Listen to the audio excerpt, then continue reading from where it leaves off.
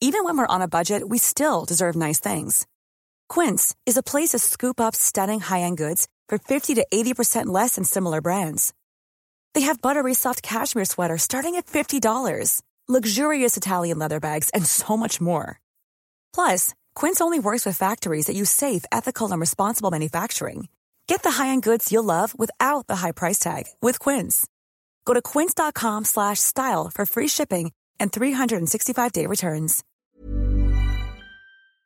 Today's episode is presented by Lloyds Banking Group. Everyone deserves a safe place to call home. That's why Lloyds Banking Group has championed the social housing sector for decades, supporting more than 340 housing associations across the UK. The podcast will start after a message from our sponsor. Many mothers find it hard to start working again. We started our online catering business for them. Through Grow with Google, we learned how to make our business stand out for free. Now in France, we've empowered more than 50 women to make a living from their cooking skills. We are Lubna and Donia of Meet My Mama. Two of the 725,000 Europeans so far who found a job or grown their business with Google's help. By 2020, we will support 1 million more. Grow with Google. To find out more, search new skills, new opportunities. Hey everyone, welcome back to EU Confidential. I'm your host, Ryan Heath, the political editor at Politico Europe, and you're listening to the #1 EU politics podcast. It's another summit week in Brussels, and it's crammed with migration drama, Trump, Eurozone, Brexit, and will Merkel stay or go drama. One man who could benefit greatly from Merkel going is Wolfgang Schäuble, her longtime rival and finance minister, now president of the Bundestag, the German parliament. He's our first interview. After Schäuble is Danny McCoy, the head of the Irish business lobby IBEC. He talks Brexit and why Ireland has upped its lobbying game in Brussels. After that, the podcast panel tries to unpack why so much of what EU leaders are saying about migration is either unrealistic or not addressing some of the key problems. Now it's time to hear from Wolfgang Schäuble. I interviewed him at the College of Europe in Poland, where we discussed the future of Europe in front of this year's graduating class. President Schäuble, speaking of European unity, you've spoken of migration as the great challenge to democracy of our time. Europe has a common border, it has a shared space, at least among most of the member states. How can those survive without a shared policy? I think, in my reading, European integration started with opening borders. We had centuries of wars about borders, for example, between France and Germany, and so on. And as long as we disputed about borders, there was no stability, and sometimes even no peace. Therefore, not to dispute on borders, but open borders is the beginning of European integration. And therefore, if we have to preserve that Europe is a continent with open borders, that's the biggest achievement. And we did it. Of course, in this globalized world of the 21st century, whether you like it or not, the migration issue is one of the major challenges for global stability.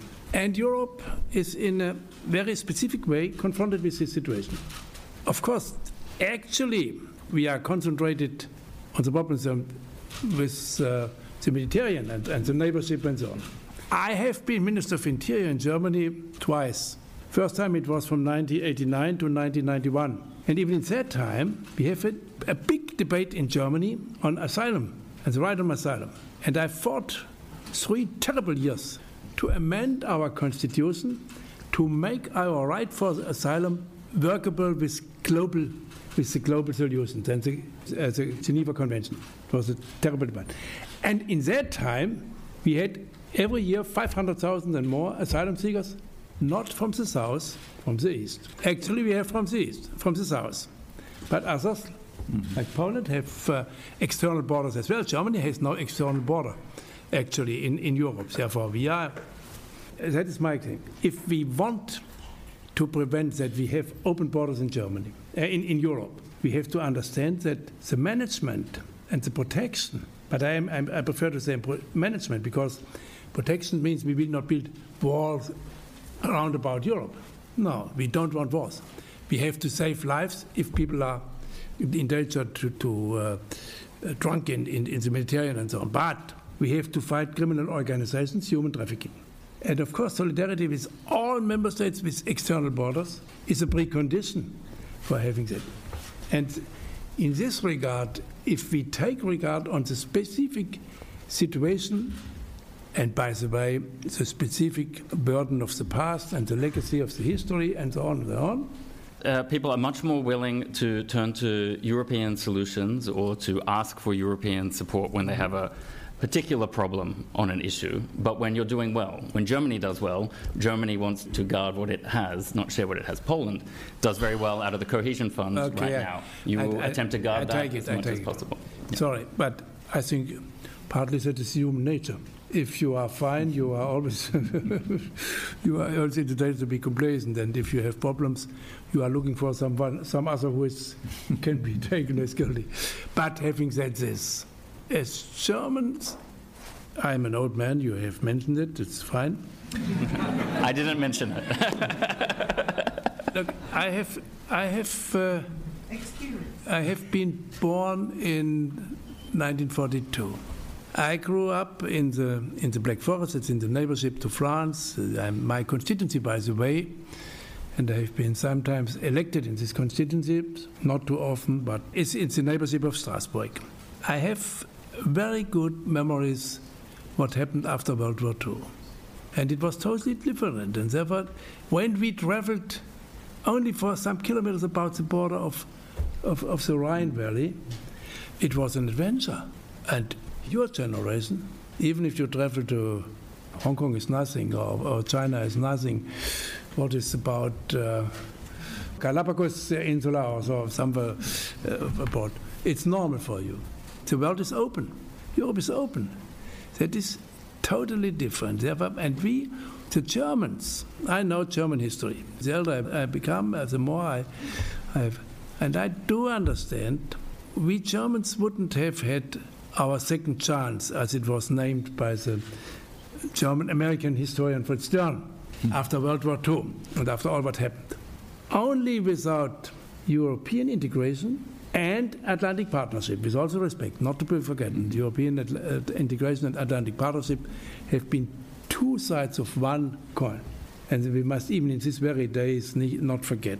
Without this, we wouldn't have so much. Therefore, and a stable Europe, a well-doing Europe, is the best, maybe the only precondition for a well-doing future for Germany. Therefore, it's not different things. And therefore, we try to stabilize Europe as much as we can. We know we have, by our geography, we are in the center of Europe. If the Swedes and the Spains would go for war, they did it 400 years ago, they have to do it in Germany. If Napoleon wanted to go to Russia, he did it 200 years ago, roundabout. By the way, he sacrificed more German lives than French lives he had sacrificed before already. And Polish, by the way. And Polish, by the way, of course. We, Poland as well as Germany, we have the most interest in a well-doing Europe. Because otherwise we have not to, and by the way, in this globalized century, that is the migration issue with also respect as well. We will only remain relevant for ourselves if we have a common voice. Look at the demography. In some years, or only today, we have even not 10% of world population. In a globalized world of economy and financial markets, we have to safeguard the common market, which is in the interest of all. I think we have to stabilize our European currency in the Eurozone. And if we become more efficient in these few regards, we will earn much more confidence in public opinion. That is what we have to do, pragmatically, efficiently.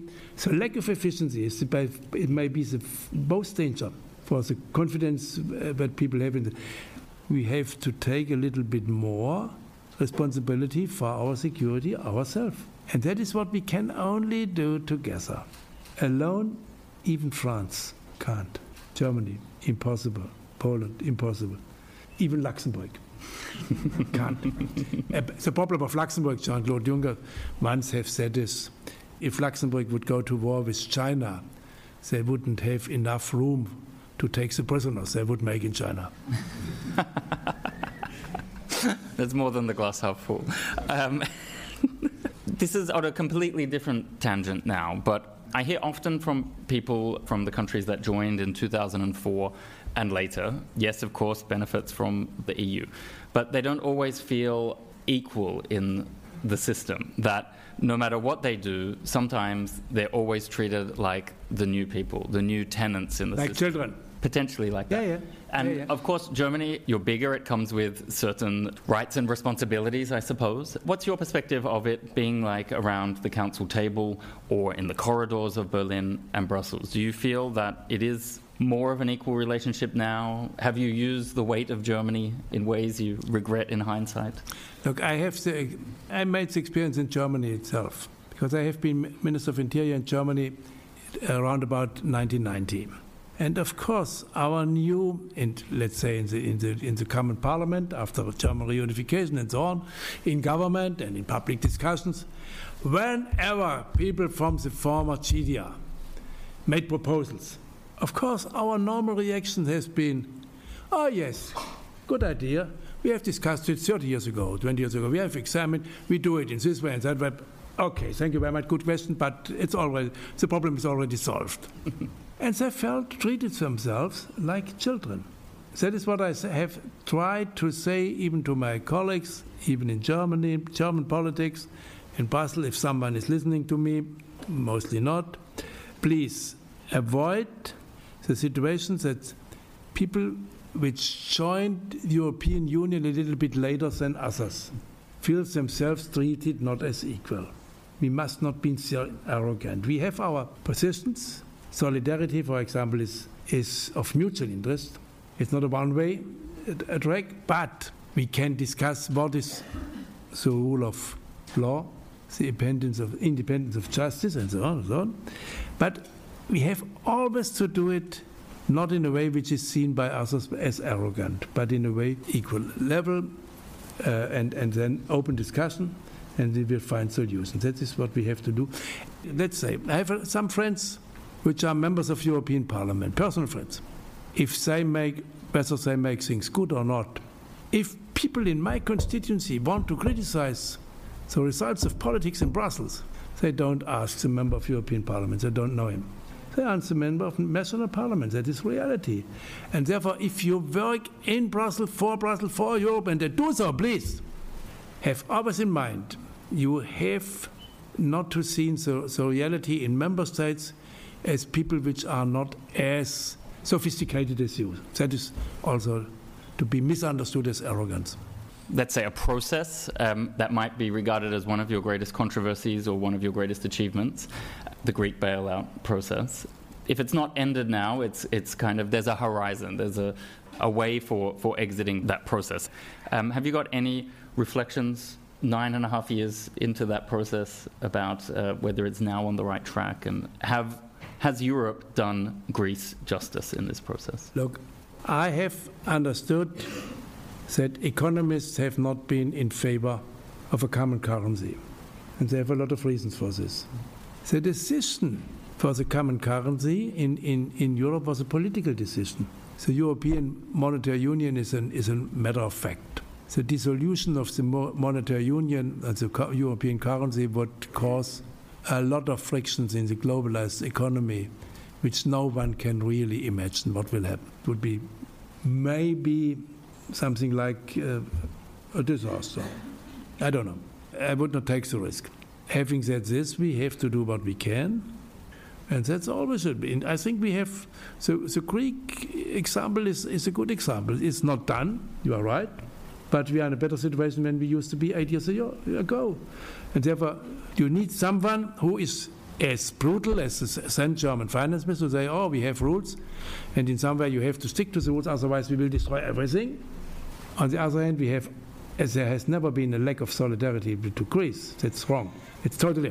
Of course, political leaders in any member state are tempted if they have problems. And to solve the Greek economic problems, the lack of competitiveness is hard for any political leader. Good luck, I wouldn't do it in Germany. And of course you are saying, oh, if we don't, we will not get money from Brussels or from Germany with this stupid finance minister or whatever it is. Okay, you have to take the role. But it's wrong. It's wrong because you will you have to explain to your own constituency what are the very reasons. You have two alternatives. You can leave, then you will suffer a major disaster immediately. And then you will recover. From the day after you will recover. Slowly, but no one likes to take this decision. The Greeks didn't. I bid the Italian will not take the decision. Therefore we have to manage it, but they have to understand, and we have to stick, that there are some rules, otherwise we will destroy the monetary union. That was Wolfgang Schäuble. Next up, Danny McCoy.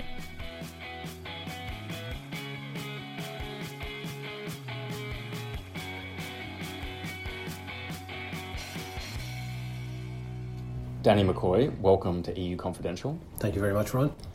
I guess what we better do is dive straight into Brexit. And the thing we've been told for months by negotiators on both sides was that June is going to be this really critical moment. The EU Leaders Summit in the final week of the month was going to be this make or break point.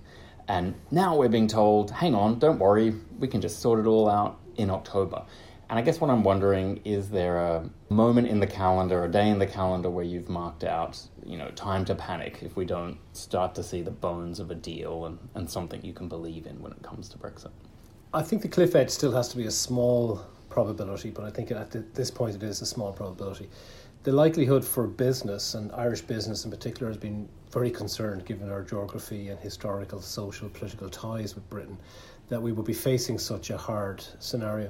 I think there's a lot more confidence now that will be a lengthy transition, perhaps an indefinite transition, if you take it to its logical conclusion at the moment. So we know for certain on the good side, which is, the transportation across the land bridge that is the island of Britain, that we've near certainty now until the end of 2020, and possibly with the backstop option even out as far as 2021. That's a lot of time. Yeah, in effect, Brexit isn't really happening in 2019. We've not kicked the can down the road, but we have certainly moved the can down the road a couple of years, haven't we?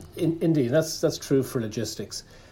Goods, however, are less than half of the exports of Ireland, and so around services, around the movement of people, there's still quite a lot of uncertainty for people in their own lives, and where to locate, what kind of relationships they will have between Ireland and Britain. So, for business, it's not just about the goods, it's increasingly about the talent and the people as well. So more certainty would be important, and I think we're probably getting fatigue as well. You can't stay in crisis mode for this length of time. Irish people have been worried about Brexit, and IBEC in particular have been campaigning on it since 2014.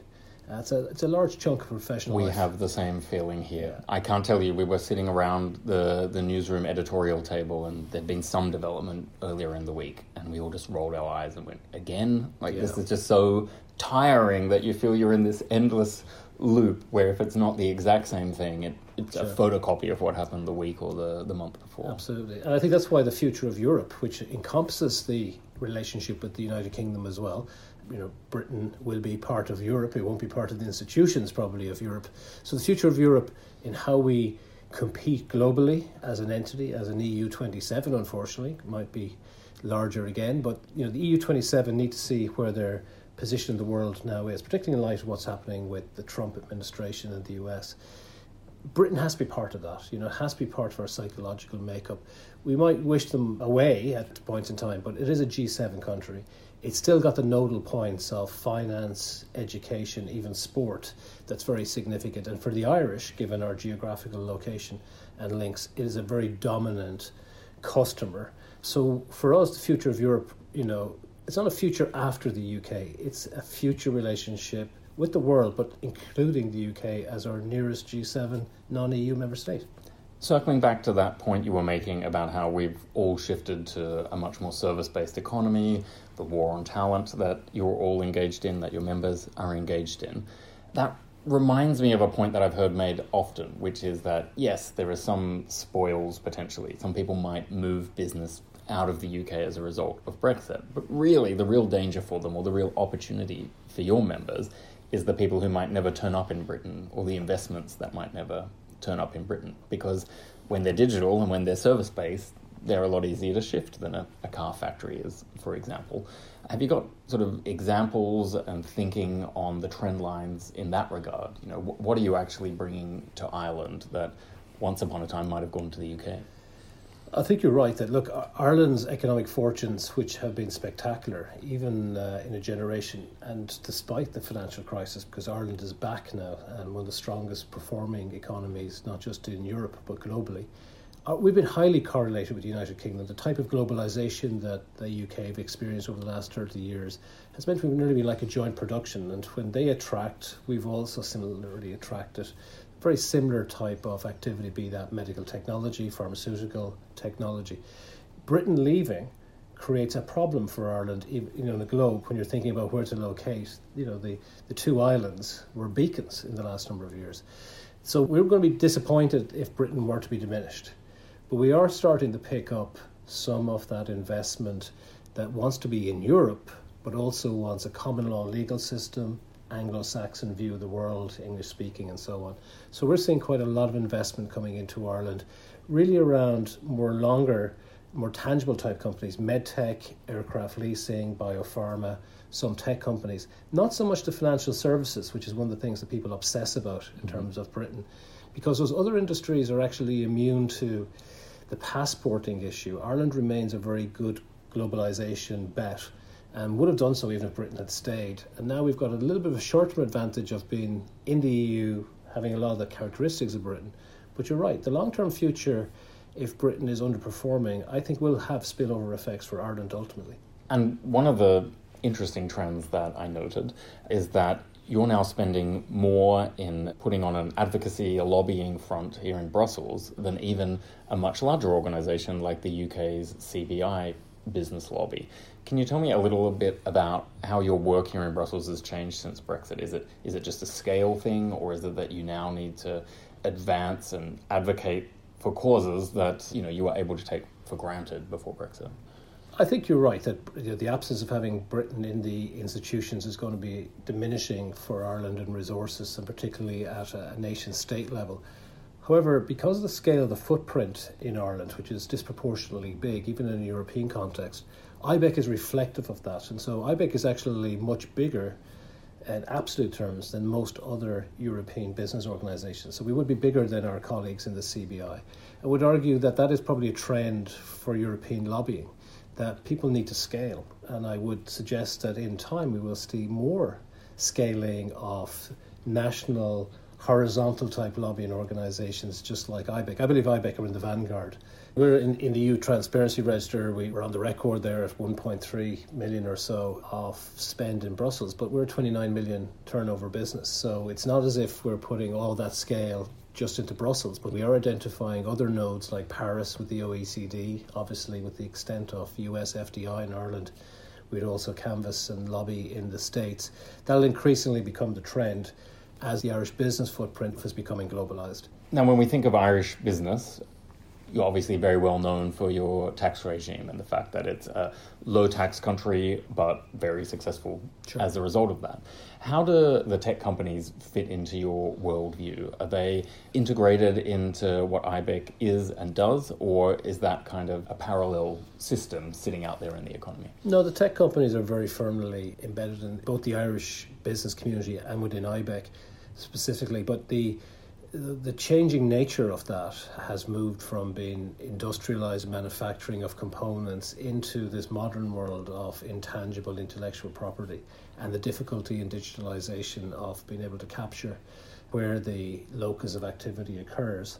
So the tech companies are very significant. However, Indigenous Irish businesses as well have really scaled up in the last generation. By far our biggest company would be CRH, which has nearly 90,000 employees, nearly 60,000 of those in North America alone. Smurfit Kappa, combination of Dutch, Irish paper manufacturing. Then in the food we have the Kerry Group, Glanbia now, another kind of traditional milk co-op which has become now an infant formula into sports nutrients, one of the biggest in the world. Sports nutrients. You're the new New Zealand. Indeed. In fact, we're much bigger scale than New Zealand as it happens. But my point is that if you look at it in a European context, by far the biggest consumer brand that people know from Ireland is Ryanair.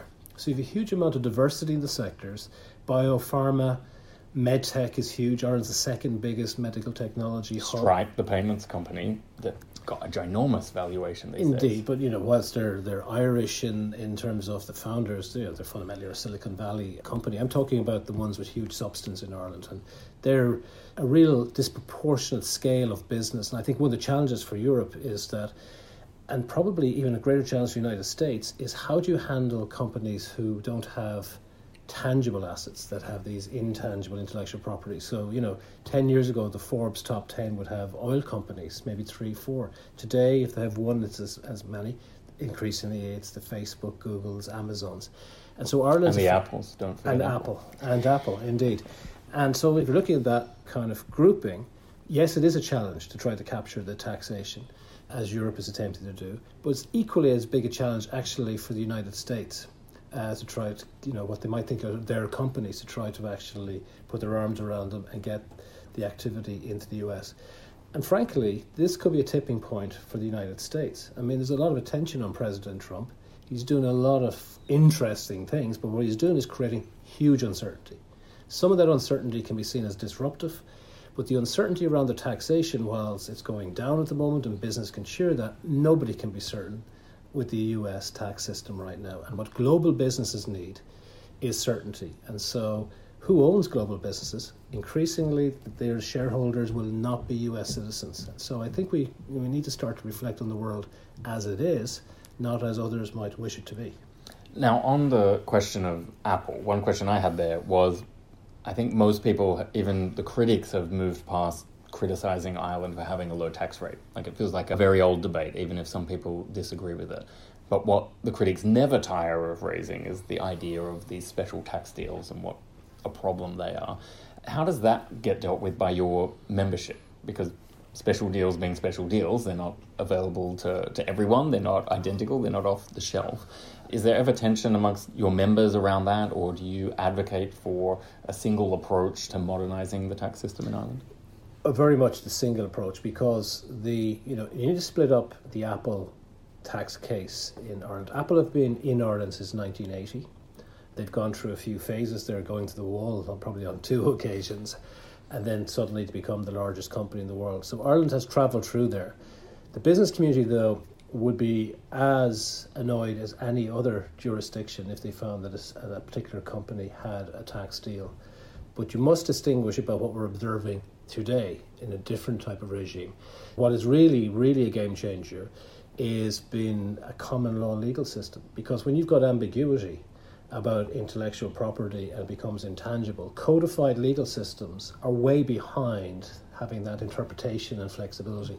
And I think a lot of European countries should learn the lessons of what's happening in Ireland through the prism of today, not necessarily looking back at the past and the Apple tax judgment. That will find its own conclusion, but don't mix up the two. We're in a different paradigm now. Danny McCoy, thank you for joining us on EU Confidential. Thanks, Ryan.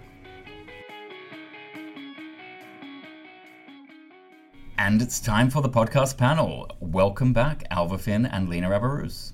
Hi, Ryan. Hi, Ailbhe. So, messy discussion this week, like it's going to be at the European Council. Maybe you'll be hearing this after the EU Leaders Summit is over.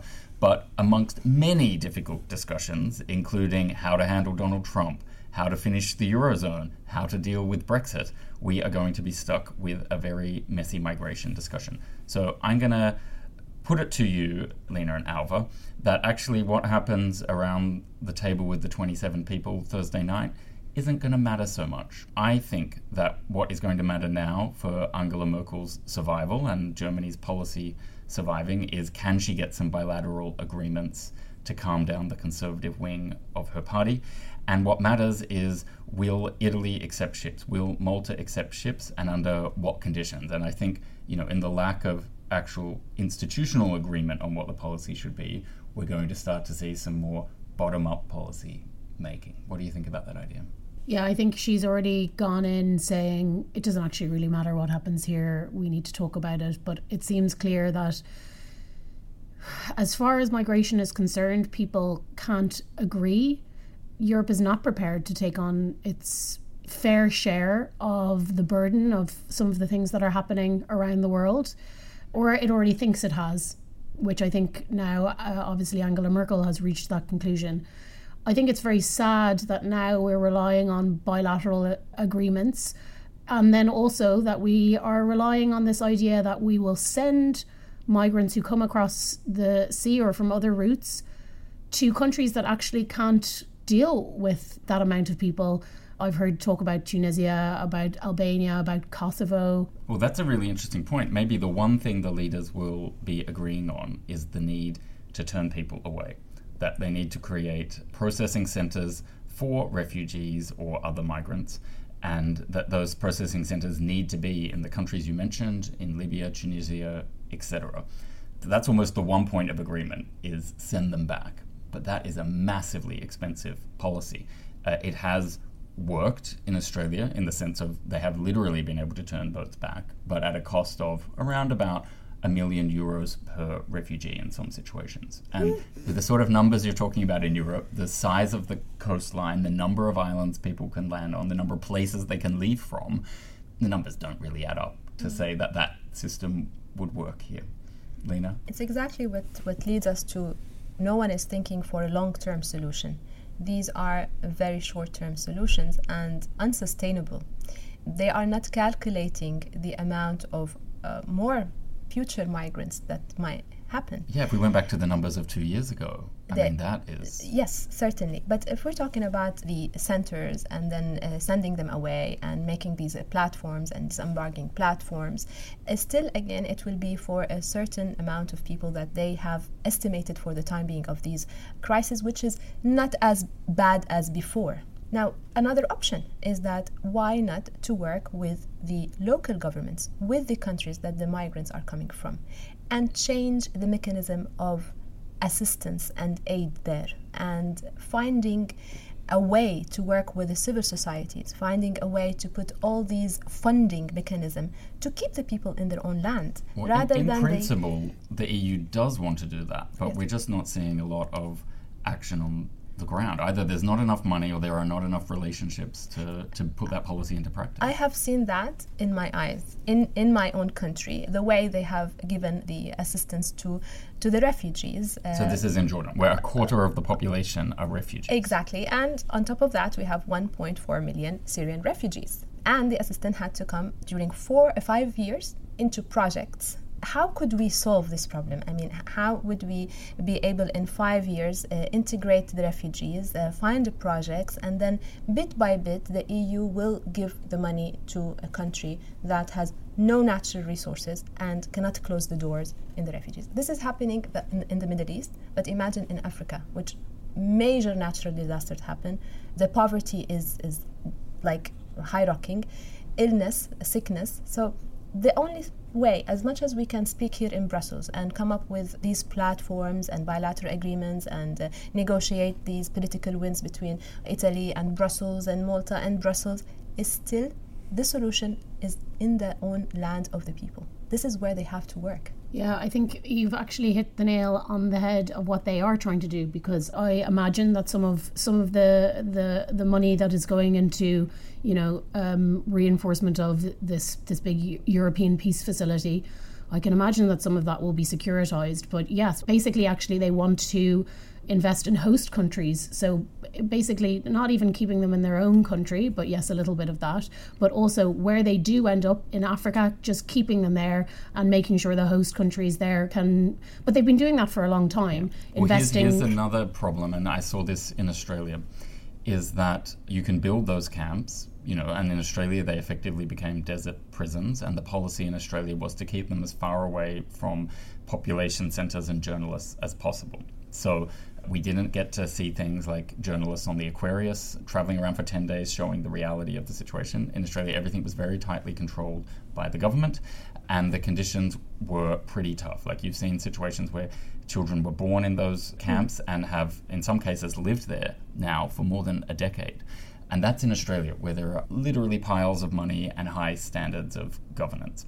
I cannot imagine you can replicate that with the number of people in Libya and the state of the government in Libya. Like, it's a very unrealistic proposition. And it kind of brings you to this point of the European Union holds itself up as a human rights defender. if they are literally paying for detention camps, there is no way they are going to provide the standard of basic care to refugees unless they funnel multiple billions of euro into them as they would here. It's just basically paying countries that cannot afford to take these migrants and refugees in on the basis of conditionality, like we'll give you aid, and putting pressure on them as well to say if you don't take them, something else will happen in our other bilateral relations. So it's just a very sad place to be, I think. We need to go more back to the source then. So I've got two questions there. The first is around the fact that, well, people smugglers are evil. So the question is, how can you break the people smuggling networks without necessarily punishing the people who are using them or victimized by them? You know, because there are nasty things happening amongst European governments now, but the people who traffic these people are the source of the problem. So how can we deal with that? Then, of course, the reason that people feel pushed into using people smugglers is they don't have legal pathways into Europe. The idea that you, as a poor person in a village who is under threat from a militia, under threat of female genital mutilation or some other civil war pressure in your country, that you would be able to get the documentation, to get the passports, to get on a plane, if indeed there are planes into Europe from where you live. It's a very unrealistic thing, and that pushes people into the arms of people smugglers who charge a lot more than a plane ticket to Europe and send people on journeys for 3 months to 3 years, wandering across deserts and facing who knows what in countries with very unstable governments, if any government at all. Yeah, so how do you smash the people smugglers, and how do you give some kind of front door so that people feel less pressure to go through a back door?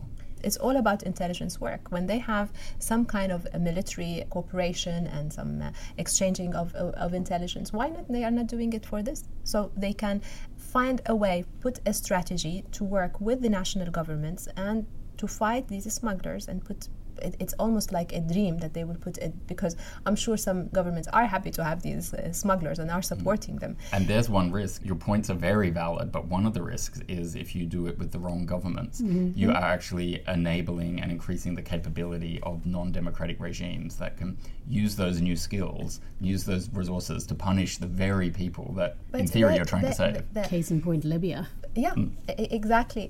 But what turned out of Libya with the intervention, when the EU and some European countries intervened and they threw out the regime, it was very undemocratic regime. But what did we have? What do we have now?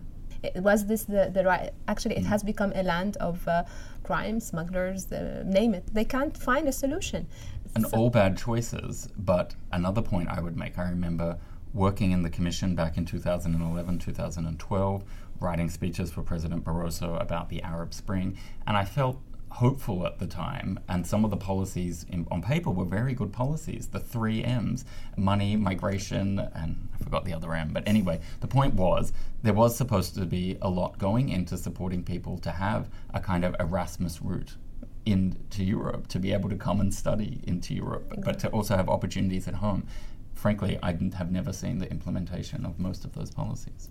Weren't you an Erasmus beneficiary? Yeah. I was. I think that it is a little bit before the Arab Spring, though. Yeah, thank you, Ryan. I'm that old, exactly. Thank you. But going back to the point of Ryan and the beginning of the Arab Spring, how hopeful everyone was, it came from Brussels. It still came from behind the desk. Nobody understands the textile, the tissue of the society in Libya. And nobody was expecting that there are so many surprises that will second a revolution. And they thought that, we're going to have the perfect word afterward. It doesn't. It happened the same in Iraq, the same in Yemen. It's the same with the migration quota policy overall. Yeah. Looks great on paper in Brussels, does not quite match the world as it is. And this is where I think the EU should be connecting more with the civil societies, with the local governments. They have heads of delegations everywhere. Maybe their missions should work harder on that and find realistic, not poetic, romantic programs that the people are not looking for now. They just need to eat, to be safe, to have a house, to have a roof. These are the basic necessities. And then we will talk about sending them to study in Europe or sending them to integrate and learn the European values. First, give me a safe life, and then we will see. Give me an economic mean. I think so far Europe is not being able to do it, and that's why I think we have these crises. Now we need to turn to a specific WTF as opposed to a general WTF moment. I think it's got to be Matteo Salvini, the Interior Minister of Italy. I propose him on the basis of calling vaccines useless and sometimes dangerous. That is just flat out wrong when all of the science is considered. His words are the dangerous words, in my opinion, because of the harm that they could spread if people took that advice. And then he was a bit of a, well, I don't even know what is the polite word that I could use on the podcast. He was an antagonistic individual in some of his tweets on the weekend too. He tweeted himself out on a boat and kind of went, ha ha, look behind me, no illegals on these boats. Of course it wasn't, because it was a luxury boating situation in Tuscany. So yes, don't think we could call it tone deaf, because I think it was entirely pitch perfect for his audience, but it is kind of sad summary of where we're at now. Yeah, I think we are definitely, and also from the beginning of when we were talking about the migration crisis, populism is pushing a lot of European leaders to kind of right-wing stances as well. I think it's very dangerous. And when you look at who people are trying to appeal to, those people are normal people. They voted for more centre or liberal parties initially. And it just, you kind of wonder to yourself, he is definitely talking to the alt-right, but he's also talking to people who, you know, want to be, he's a fearmonger. That's exactly what you're talking about when you're saying vaccinations don't work. I mean, that's factually inaccurate. The beginning of vaccinations has basically improved survival of the human race immeasurably. So this idea that like, oh, you don't know what you're taking, people sometimes want to be scared, I think.